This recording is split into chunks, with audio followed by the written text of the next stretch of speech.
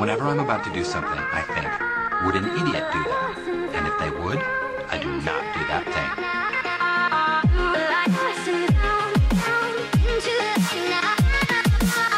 thing. Welcome to the Firsty Show, a podcast where we focus on faith, family, and everything Firsty.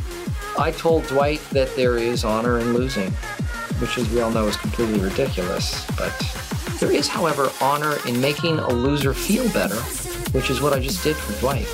This is your place to get real insight on what it's like to be a student athlete in business, get to know people who influence our world, and get a glimpse of what's to come before anyone else. Would I rather be feared or loved? Easy, both.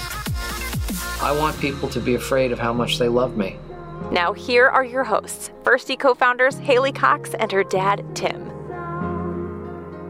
Hey, welcome to the Firsty Show, where we talk a little bit about sports, and we talk a little bit about just about everything, I guess. We love to focus on people in sports who are making a difference, breaking down barriers, who are ultimately impacting players and people around the world. And so this is episode number 2 of the Firsty Show, and we are super excited to have the one and the only Shay Knighten with us. And I'm just going to read a couple of her long lists. This is the few of her we whittled it down, of her accolades. So he had 2016 Big 12 Freshman of the Year, 2016 Women's College World Series All-Tournament Team, 2017 NFCA Second Team All-American, 2017 Big 12 Player of the Year, 2017 Women's College World Series All-Tournament Team, two-time World Series champion, pro Fastpitch player with USSSA Pride, and all-around amazing person. Shay, it is really, really great to have you on the Firsty Show. Thank you for having me, and thanks for being so dramatic on my list of accolades. That's what we do. We're all about the dramatic. Oh. Sure. Go ahead, Haley. Okay. So it was, first of all, it was super awesome to get to watch you guys play when we were down in Florida. You guys played awesome. I almost felt bad because the other team, they were college, so it's really, they did fight back though. Good job. You played amazing, but I guess everybody, the question when you see someone play at that level, it's always, how did you start? Well, it started for me when I was 4. I started playing softball when I was 4. I never knew that I really wanted to play professionally. Honestly, until I got into college, I didn't really know about the professional league before that. But I've always been one for those pressure moments, I guess you could say. I love those moments where I feel the most free and the most comfortable in those moments. So I think I enjoy just being the one to try to help my team win a ball game. And then being in the professional league, I feel like that all the time. It's just always freeing, just so fun to play. And I just think that the professional league is a place where you get to really live out your childhood dreams. I lived out my dreams at the Women's College World Series, but I didn't realize that I also had another dream of playing professionally. And so the past 2 years of playing with the Pride has been the best 2 years of my life, along with the 4 years of college. So, I really just started from 4 years old, just enjoying softball, being able to play with my friends all the time. And then just now that I'm older and just really taking in the moments, it's really cool. When did you realize, so this is a question that I always I'm always curious of when it comes to pro athletes, is when did you realize that you were better than most people around you? You're going to trap me in a question. What he means is, when did the ego start to... Yeah, that's what I was saying. That's what he's trying to get at. Well, I say, I know, so even though, I am a middle-aged, very much not in premium shape individual, and we play pickup basketball, we'll play in men's league, there are times okay, well, I am above this team's level of play, or I am below this player's level of play. When you're playing softball, I mean, is it age 10? Is it age 12? Is it 14? Like where you look around and you're like, you know what, I think that I'm playing it. I understand this game better than the average person my age, or I'm faster, or I have better hand-to-eye coordination. Like, I guess I'm just curious. You know, I'm not saying that you think that you're better than everybody. I'm just curious. When did you realize that you're playing at an elite level? I think like when I started getting offers to go to college is when I kind of realized I was like, okay, I must be pretty good at this if I'm getting offers to play in college. But I think it was always just like my parents raised us, just put your head down and work. And don't worry about the people to your right or your left about how good they are, how not good they are, whatever the case is. It's just put your head down and work, do your job, and let the chips fall where they may. So I think that's what carried me a long way. But when I started getting offers, that's when I realized I was like, okay, I'm actually pretty good at this. And, not to say that I didn't take it seriously before that, but when I started getting my offers, that's when I was like, okay, it's really time to buckle down and really go after what you want. And that's when I decided, what do I want out of my college career? And out of the choices that I have in front of me, which school will provide me the best opportunity to succeed on the field and off the field. But I think I don't really ever think that I was ever in a headspace of like, oh, I'm really, really good at this. It was always like, I can always improve. And there's always room to get better and ask questions and work harder. And I still think that today as a professional, like you never stop learning in this game, especially with it being a game of failure. So I think now I think it's just still going back to my roots of just put your head down and work and do your craft, do your job, and get better at what you can. And then look to your right and left for help. It's not that you're any better than anyone, if they're any better than you. We're all equals at some point. So just put your head down and grind. Yeah. Well, that's a super solid answer, and I'm sure that that's a portion that we'll pull out, because I know that there's a lot of high school coaches out there who I'm sure would stand behind that approach. You know, you can only control what you can control, and I think that maybe that's the hardest thing for a lot of athletes to understand. So when I was playing basketball in high school, I was a really, really good basketball in New York. It goes by class. Like I was a Class C, which is a smaller school. I was really, really good for Class C, but I also recognized that being really good in Class C was not being really good in Class A. And so all you can do is I was slow. I was not a fast person. So like you can take, this is what I was gifted with, make the most of what it is, go as far as you can go with it. And then there's just some things you just don't have control over. So, so do I have this timeline correct? So you, freshman in 2016, you guys won the championship, correct? Yes, correct. Then 2017, you won again. Yep. So did that spoil you? Did that become like that's just like what it's supposed to be? Like, wow, this is not that hard. I mean, like that to me is just amazing. I was reading through like, wow. So and then in 2018, was it 2018 or 19 where you guys lost you lost in the World Series to UCLA, correct? That was this past season in 2019. Okay, gotcha. So how was that like for you winning two? Like winning two, I guess, like the first two. What was your thoughts on that? I mean, how did that affect your mental psyche? I guess as far as, did you think it was going to happen like that? Did that change your approach going into like your sophomore or your junior year? I mean, what's it like winning two in a row like that? I think coming in as a freshman, well, regardless of whatever class you're in, you always want to win a championship. But coming in my freshman year, that was just like a dream of mine. Like any of my 4 years, I wanted to win a championship, whether it was 1, 2, all 4, 3, whatever the case was. I just wanted to win at least one. And so freshman year, our team was super young. We had a lot of freshmen, a lot of sophomores. we made up majority of the lineup anyway. And so I think we were just like, go out here and have fun. Like, we have nothing to lose. We have everything to gain. And so when we won the first one in 2016, we were like, what did we just do? Like, we weren't sure. We're like, how did we even do that? Like, we weren't trying to do anything. Like, we were just playing softball.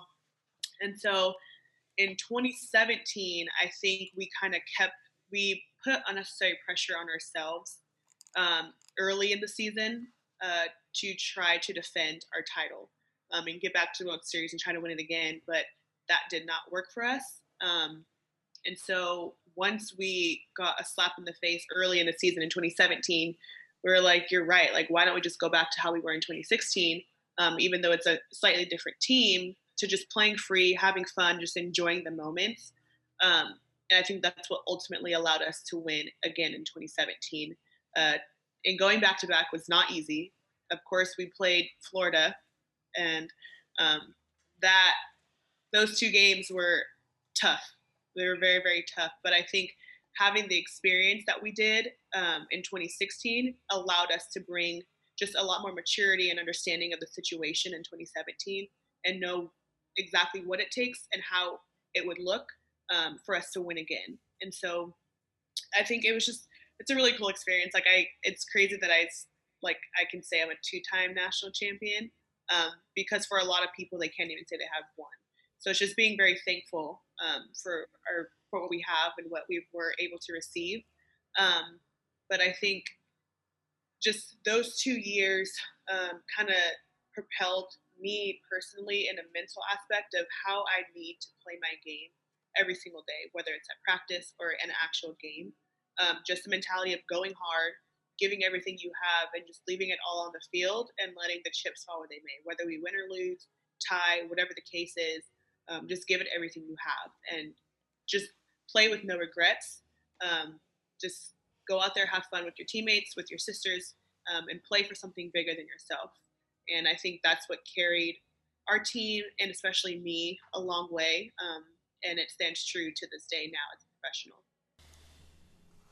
I feel like some of these answers, coaches need to save these as like a preseason. Like, this is what we're going for right here. Pay attention. That's something my coach would definitely do. So like I said, like, we got to watch you guys play down at U-Trip, and so we're in the stands. This is the first, so we get to see some of you guys using the Align 8, and you get up to bat, and we filmed all of your at-bats and all of your swings up to 1, and then you hit it out. And we were like, are you serious?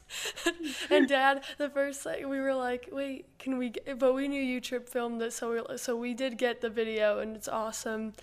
When you hit that home run, did it ever cross your mind, like, the impact that it would have, like, for us? Or, like, did you say you were in, like, some sort of slump before that game, right? So were you just excited about getting that hit?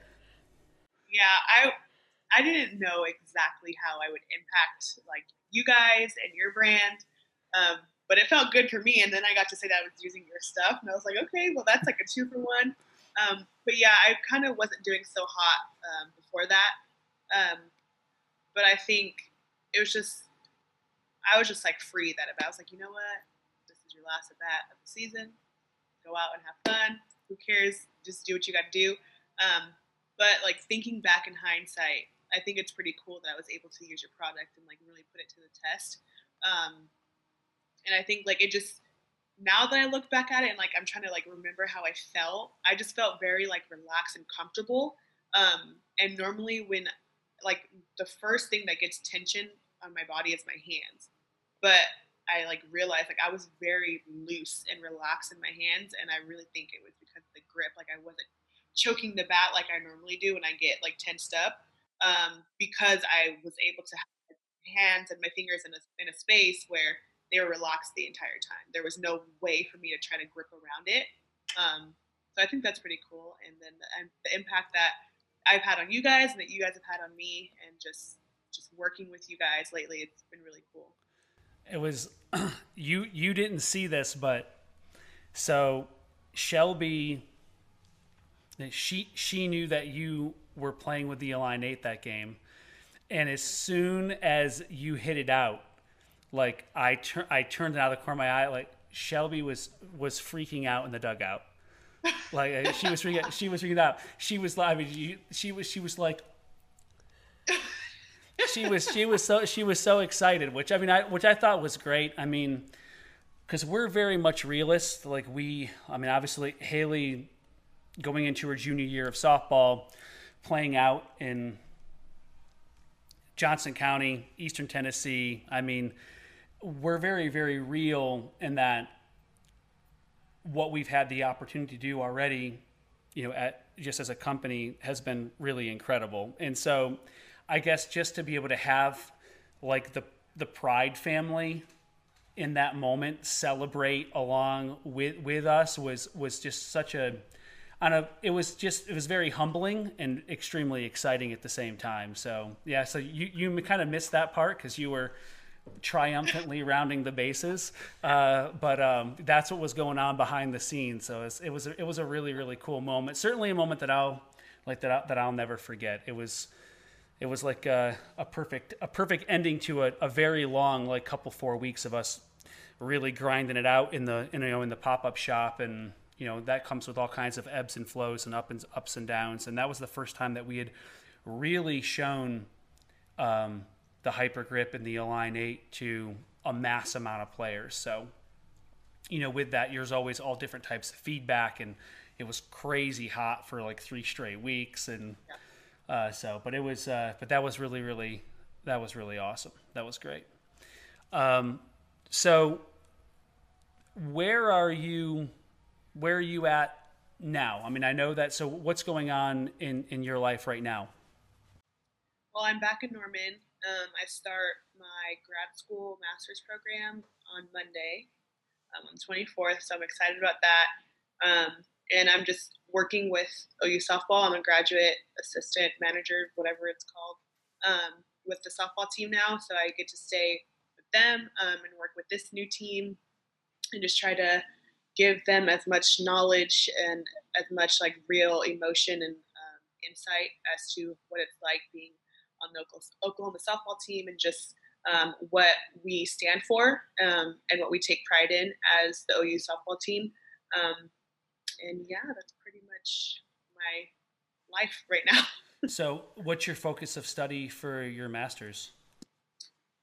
Well, the huge umbrella is human relations, but my classes are really tailored towards like sports psychology and like counseling and stuff like that. I just love to pick the brain of athletes and coaches and just try to understand why they do what they do in crunch time and game time, and just try to get them to understand their own thoughts, because I know that's helped me a lot with my career.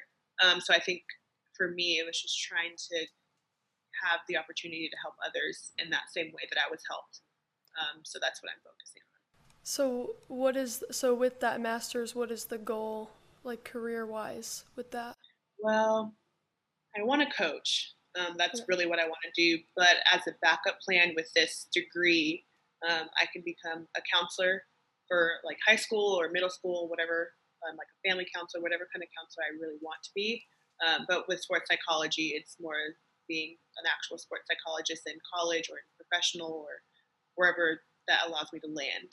That's just like a backup plan to me wanting to be a coach. Gotcha. That's pretty awesome. There's at least, how many is it, 3 or 4 different girls on the Pride right now that are all like going into their master's program. I think there's a number. There's at least 3, I think. I know Sid and I for sure, but I know Shelby is taking courses, but I'm not sure how she's going about that. Right. Well, that's all exciting. I mean, it's just really, really great to see. I think that the more that you get to know, like the Fastpitch Pro family, and the more that you kind of hear everybody's stories, I think the thing that's impressed me the most is how much respect there is amongst the majority of, I mean, obviously I can't speak for everybody, but it seems like the majority of the pro players in in Fastpitch as a whole, there seems to be a really, really great level of respect for among the players for what you guys are accomplishing. It almost, to be honest with you, so like I'm a '90s kid, and like when the WNBA first came out, and like it started at its grassroots level, it was extremely raw, and there was a lot of people who said that it would never work, and obviously there was all kinds of like just naysayers, and to see how like the WNBA has grown, and then to see how it's impacted, I guess just like women's basketball, even at a young age, and to kind of see how now all of a sudden girls who are young are seeing like, well, wow, there's a potential to go to school. Like I think of like a Stewie, like she's killing it out there. Brandon Stewart is killing it, and I don't think that's possible if like Lisa Leslie doesn't go and do what she does back in like in the 90s, So I think it's amazing. That's almost like what it feels like the temperature of Fastpitch like right now, that there's a group of amazing like pro athletes that are trying to figure out what a pro league would look like, and trying to figure out, and I know there's all kinds of craziness like in as far as all of that goes, but eventually it's going to work itself out. Like I really believe that. And I think that when it happens, for me personally, and this is just me, like I enjoy watching pro Fastpitch more than I enjoy watching MLB. That's it's just more bang bang. I like the culture more, I think, of Fastpitch. But that's, and I think to each his own, but hopefully down the line, and this is no knock on any organization or anything, but hopefully down the line, that happens, because I think that Fastpitch is one of, if not the fastest growing sports amongst like teenagers. And so it needs to happen. So if there's a billionaire out there that's got tons of money, Mark Cuban, if you're listening, we need you. But I mean, that'd be, yeah. And so, but yeah. And so it's just, I don't know. I just feel I never would have guessed even 3 years ago that we would be in this spot. And obviously we are a very small fish in a big pond, but even to have the opportunity to be able to see it happening is really, really great. Yeah, so one thing that I love, and we kind of talked about this previously, that we would talk about this for a little bit. And one thing I love about you is that you're just very, very raw, and very real. And I really, really love that about you. And for whatever reason, like we both agree that you're such a great brand ambassador for us, because it really, like, you're someone that we feel like we can just have very, very real conversations with you and not have to worry about, I don't know, a bunch of stuff that can be conjured up in the brain that we should be worried about, which could separate us from just having like real conversations. So, and I also, I know that you are driven by faith and many things that you do. We're a faith-based company, which I think is cool because we can have a conversation about social issues and do something that's rarely done and kind of run it through the faith filter, which I think is really, really critically important. At the end of the day, we're never going to have a perfect world because sin exists, because we're imperfect people. And so no matter what the color is, no matter where, what the racial background is, like we're always going to be dealing with evil. And so I think it's important to run things through that filter. So that way, like our expectations aren't like skewed, because it's just unfortunate. It's the world that we live in. But so I wanted to talk to you a little bit about, as I shared with you before, like we're from Eastern Tennessee. It is what it is. Like it's primarily a white community. And so I don't get an opportunity very often to have real conversations about what's going on in the world today, especially with someone that's kind of has like their guard down and is willing to be vulnerable and talk about it. So I'm not sure even how to start this conversation, but I guess where is your heart in our world today? Right now, like with obviously with when it comes to racial issues, when it comes to social issues, I mean, what is your heart beat for? Well, with everything that's been going on for a while now, my heart it hurts because I think that this world should be so far past what we're going through right now and just loving on one another and seeing each other for who we really are, color and all, and just being a good person. And the fact that right now that is so far gone out the window. It's now of how do we reel everybody back in and get everyone to just love on one another, be kind, like just be a kind human being, and just do things that you would want others to do for you if you were in a tough situation and you really needed someone's help. I go back and forth, like it's a tug of war of how do I want my voice to be heard and like what do I want to say, but at the same time I just need to be real and honest and just say what I need to say and say what I mean. And so like for me, I internalize a lot before I say things. So I've said my piece on social media and to others that I've talked to, just about my feelings, about BLM, about just all the issues that are going on right now. And I'm still learning myself, honestly, and I'm still teaching others from my own personal experiences and what I already know. So it's tough, it's tiresome, but I think right now is the fight that I need to be fighting and that I will continue to fight until there's change. But as a Christ follower and a believer, I just want to love and I want others to feel loved, and just know that our light can outshine any of this darkness if we just allow it to. But so many people are so focused on the dark right now that they're not letting any kind of light in. And to me, I'm like, I can't do that. If I have so much darkness around me, I start to be a dark person towards others. But to me right now, my position is to shine light for others, be a positive light for others, be someone that people can come to ask questions, to get knowledge, and to just honestly just talk to about whatever it is they need to talk to me about. So I think right now it's just me learning my role and understanding my role before I can really help others. But my thing is I just need to continue to help and teach and allow people to have knowledgeable conversations right now. Right. Yeah. So we have these conversations all the time. Mm-hmm. I pastor a church. This is a brutal time to be a pastor. I like my heart goes out to anyone who's out there who passionately loves people and is trying to get up every Sunday and preach from a heart of love.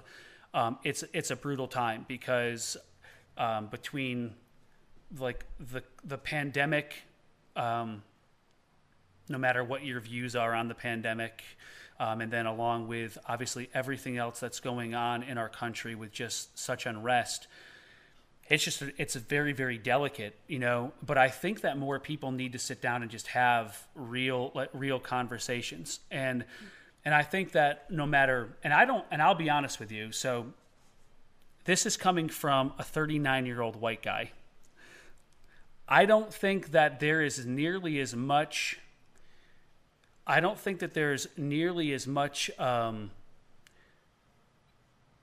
division as what some would want us to think that there is.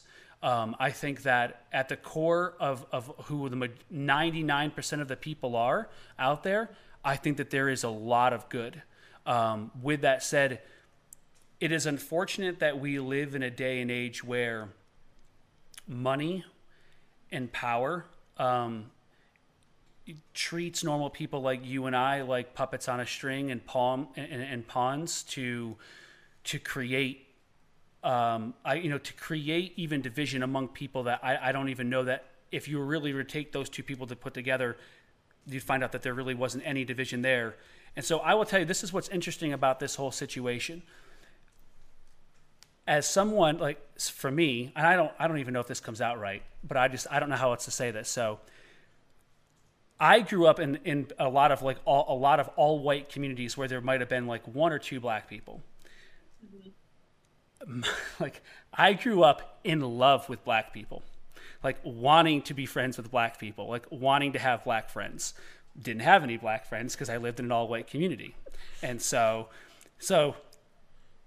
like, I wanted to have black friends so bad that when I would be around black people, I would feel funny because I didn't know how, like, I don't know. It's just, and I know that it shouldn't be that way, but the reality is, like, I just was in a white community. So this is what's bad about this situation now. And I've had conversations with other white people about this, is that most white people want to have, like, amazing relationships, like, with the black community, but now it's really, really super awkward, because, like, when I go to have a conversation with a person of color from, like, that may be, like, in a store, in my mind I get super paranoid now, because I think that they think that I'm racist. But I'm far from racist. I actually really, really want to, like, I don't want you to feel that way. It turns into a true emotional, like, a lot of emotional baggage and warfare in the mind.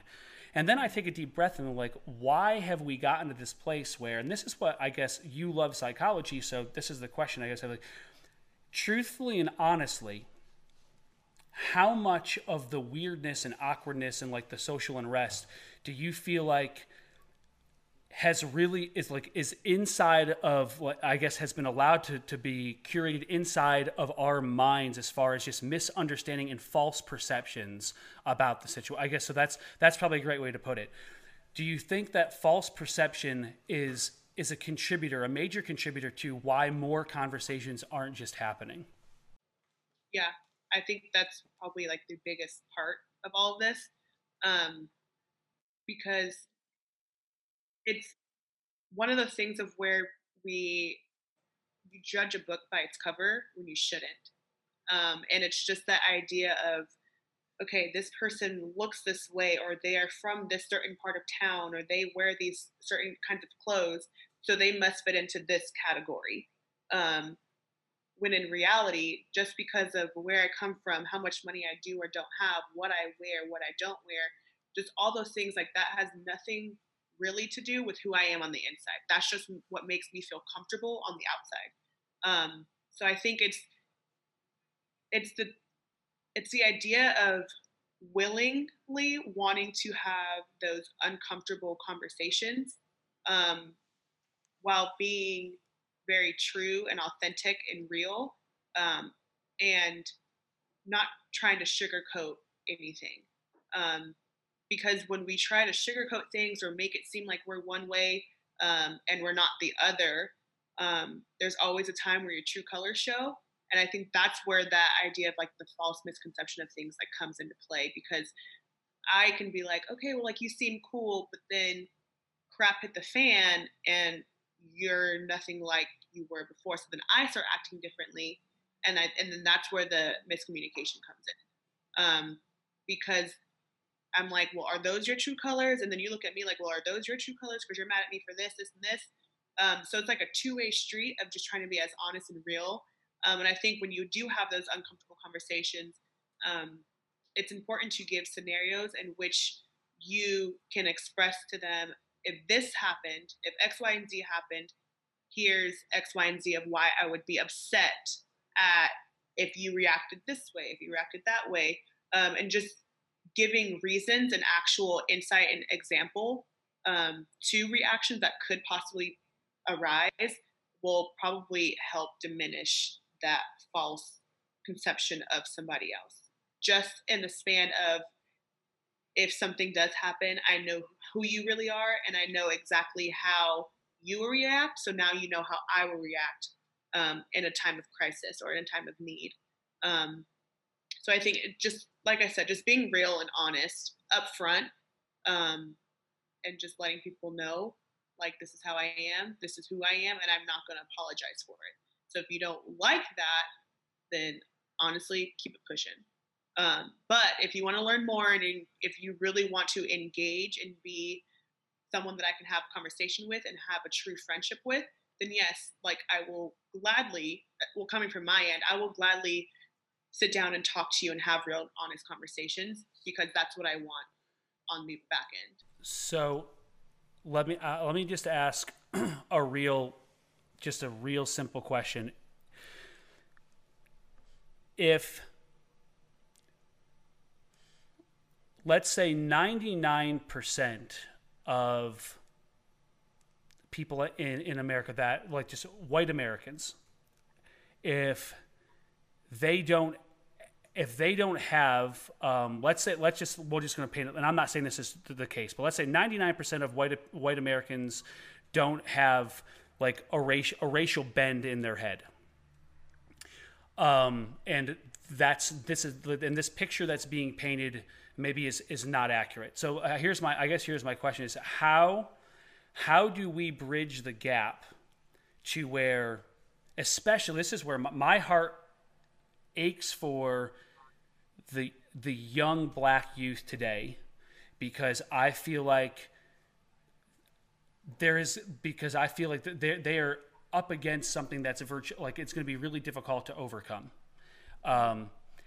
They're being raised in a culture where I believe that a lot of them are being taught that, like, that because they're black, they're at a disadvantage, or because they're black, like, white, like, maybe people who are white look at them differently, or they can't be themselves around people who are white because they won't be embraced or accepted. But then, and I know that, like, and we do see this, but then if you take someone who has become successful, like, that they could almost, like, that can almost be held against them.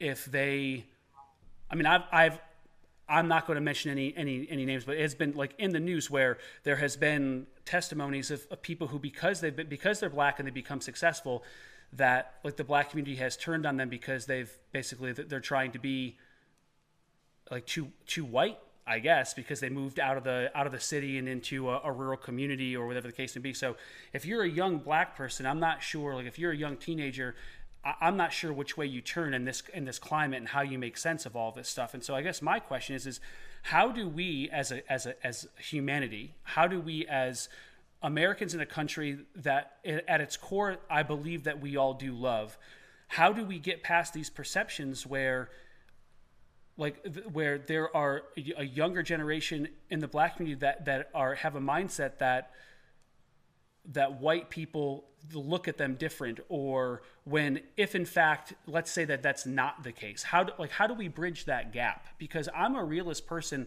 I want to make sure that we deal with the root issues. And even at Firsty as a company, like, what we're trying to do is impact student athletes at the core, help them where they're at, help build out programs. So to me, social awareness doesn't necessarily mean social change. Like, everybody's socially aware that eating McDonald's is going to make you overweight and is going to kill you. It's still the number one selling restaurant in America. So to me, like, we can all be socially aware, but that doesn't mean that we're ever going to experience change. So in your opinion, what are things that we can do that can truly help bring forth the right amount, the right kind of understanding? And I know there's always improvements that we can do, like, in our city structuring, financially, education on the importance of the home. There's all kinds of things that we can do better as people. Like you said, being a better light, believers stepping up and truly loving the way that Jesus would have loved, and not sitting back and watch the world burn. Like, there's a lot of things that I know that we can do better. But perception-wise, what are some things that we can do practically that you feel like that would make a difference? I think, honestly, like, first and foremost, it starts for yourself, like, inside, like, you looking internally and understanding, one, who you are, regardless of your skin color, and then turning what you know from yourself outward to others, and having those conversations of, okay, I'm a young teenage black kid. My parents are well off. I'm in a good school district. I have X, Y, and Z. How can I make my life compatible or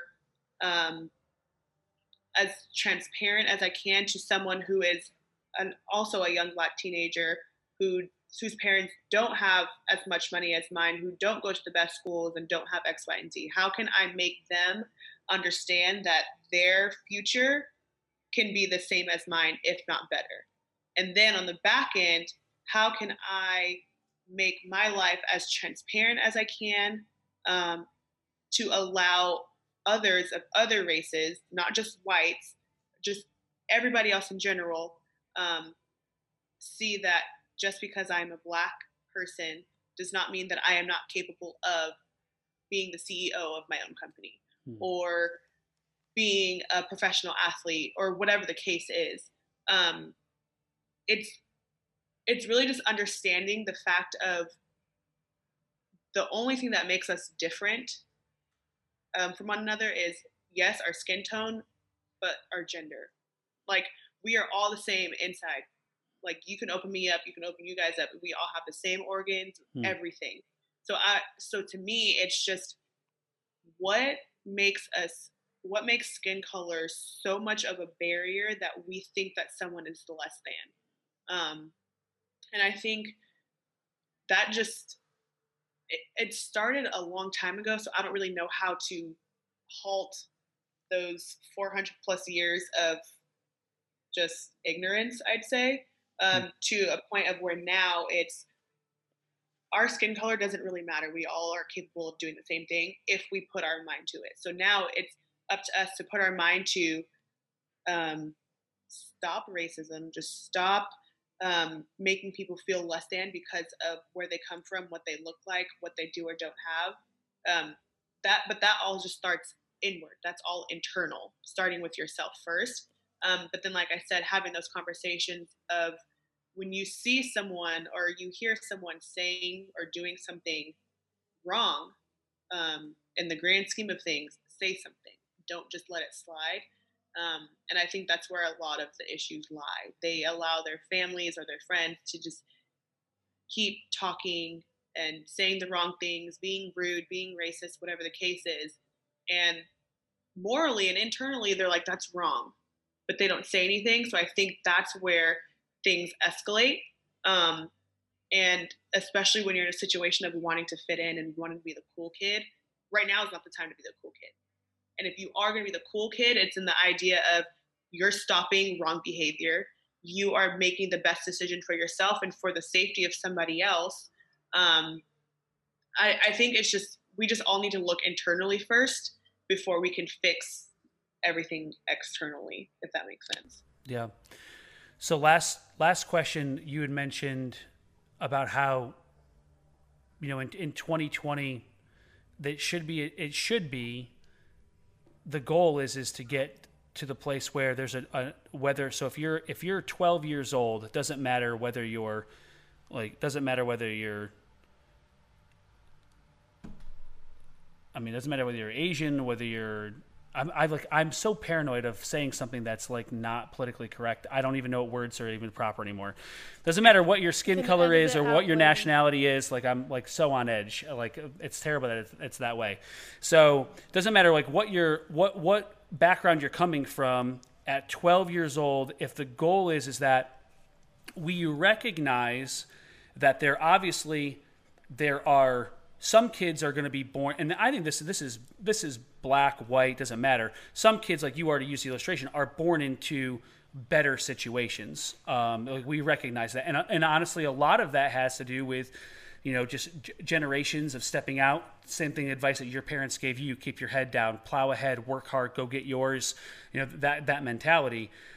So if the goal is that we all recognize that in 2020 that you can do that. That there's nothing keeping you from grinding away at the books and getting that academic scholarship or taking advantage of athletic blessings that you may have been gifted with from birth, and working that out and grinding out, making the most of it. If that's where we want it, how important do you feel it is, like in our world, that be, at what point do we begin to make that the message to our young people? And how important do you think that is to building towards unity, I guess? Because the message to me, like I'm thinking, and I'm not saying that I can relate to this at all, but I'm thinking in myself, like as someone who just sent our firstborn off to college yesterday, and like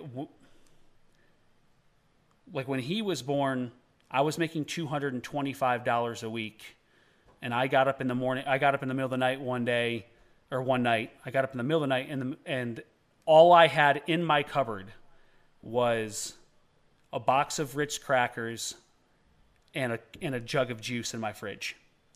So that's a real thing, not a fabricated thing. So, I mean, I know like what it's been to work to raise him to where he can go conquer the world. I'm thinking like if I'm a black parent today in 2020, and I've got a 5-year-old, a 6-year-old, and I'm ready, like the last thing I want to do is set them up to where in their psyche they feel like they're at a disadvantage. I'm wanting to deliver the message that you're talking about, like that your parents did for you, where it's like keep your head down and like just go get it, work hard, don't worry about the stuff on the left and the right, and just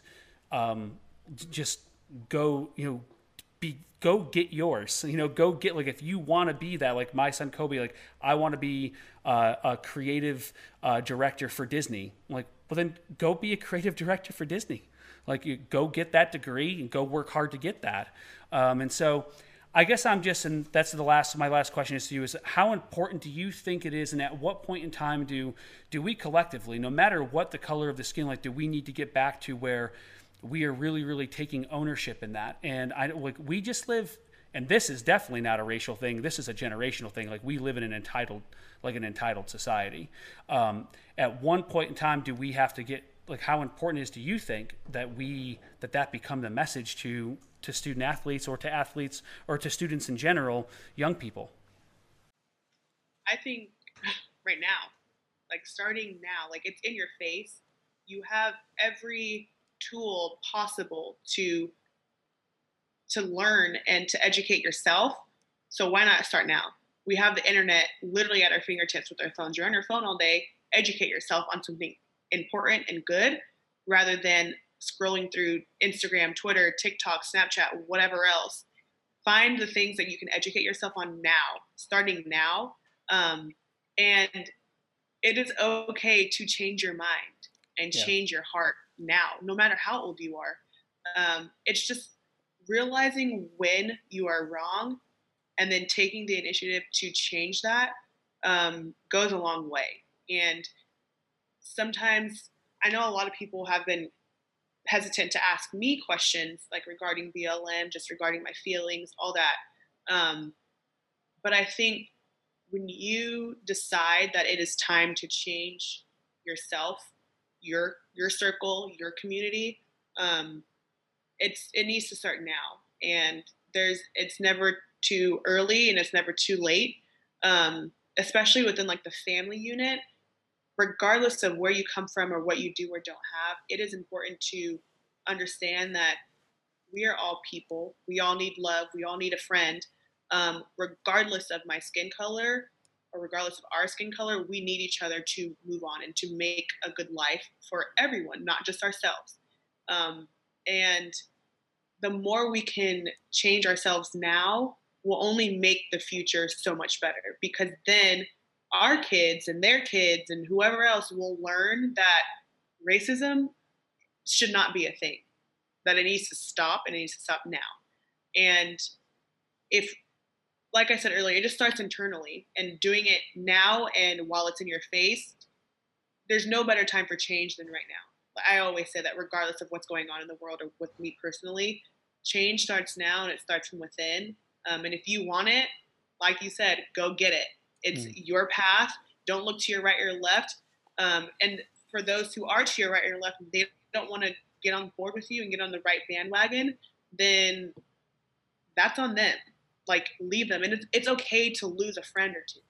It's okay to get in an argument and just be like, you know what? This is wrong for my own personal reasons. I believe this is wrong, and I'm just going to step away from the situation and move on to people who want to learn and want to change. Yeah. So, well, that's good. That's good advice. I think, you want to surround yourself with people that are going to raise you to a new level, not try to pull you down. And I think that's important. But I appreciate you, just your transparency. You're willing to dialogue.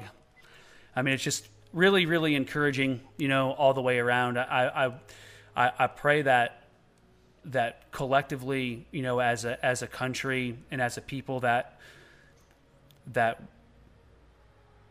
I don't know. I'm so exhausted with. It's funny that you say don't look to the left or right, because there's that's really true in more ways than one. And I think I'm just exhausted with it. I think a lot of people are. I think that we all desire to view this world through that faith scope. I pray that that's what happens, where we recognize that every person out there has got a soul, and we're all lost in one way, shape, or another. And hopefully, we see more people turn to Jesus and turn to faith, and I think that naturally helps us look inwards more. When you realize how far you're gone without Jesus, then it makes you so much more humble when you look at other people and you see where they're at, and so I think that's really important. But thank you so much for joining us today. We really appreciate it. It was great. Thank you guys for having me. I enjoyed it.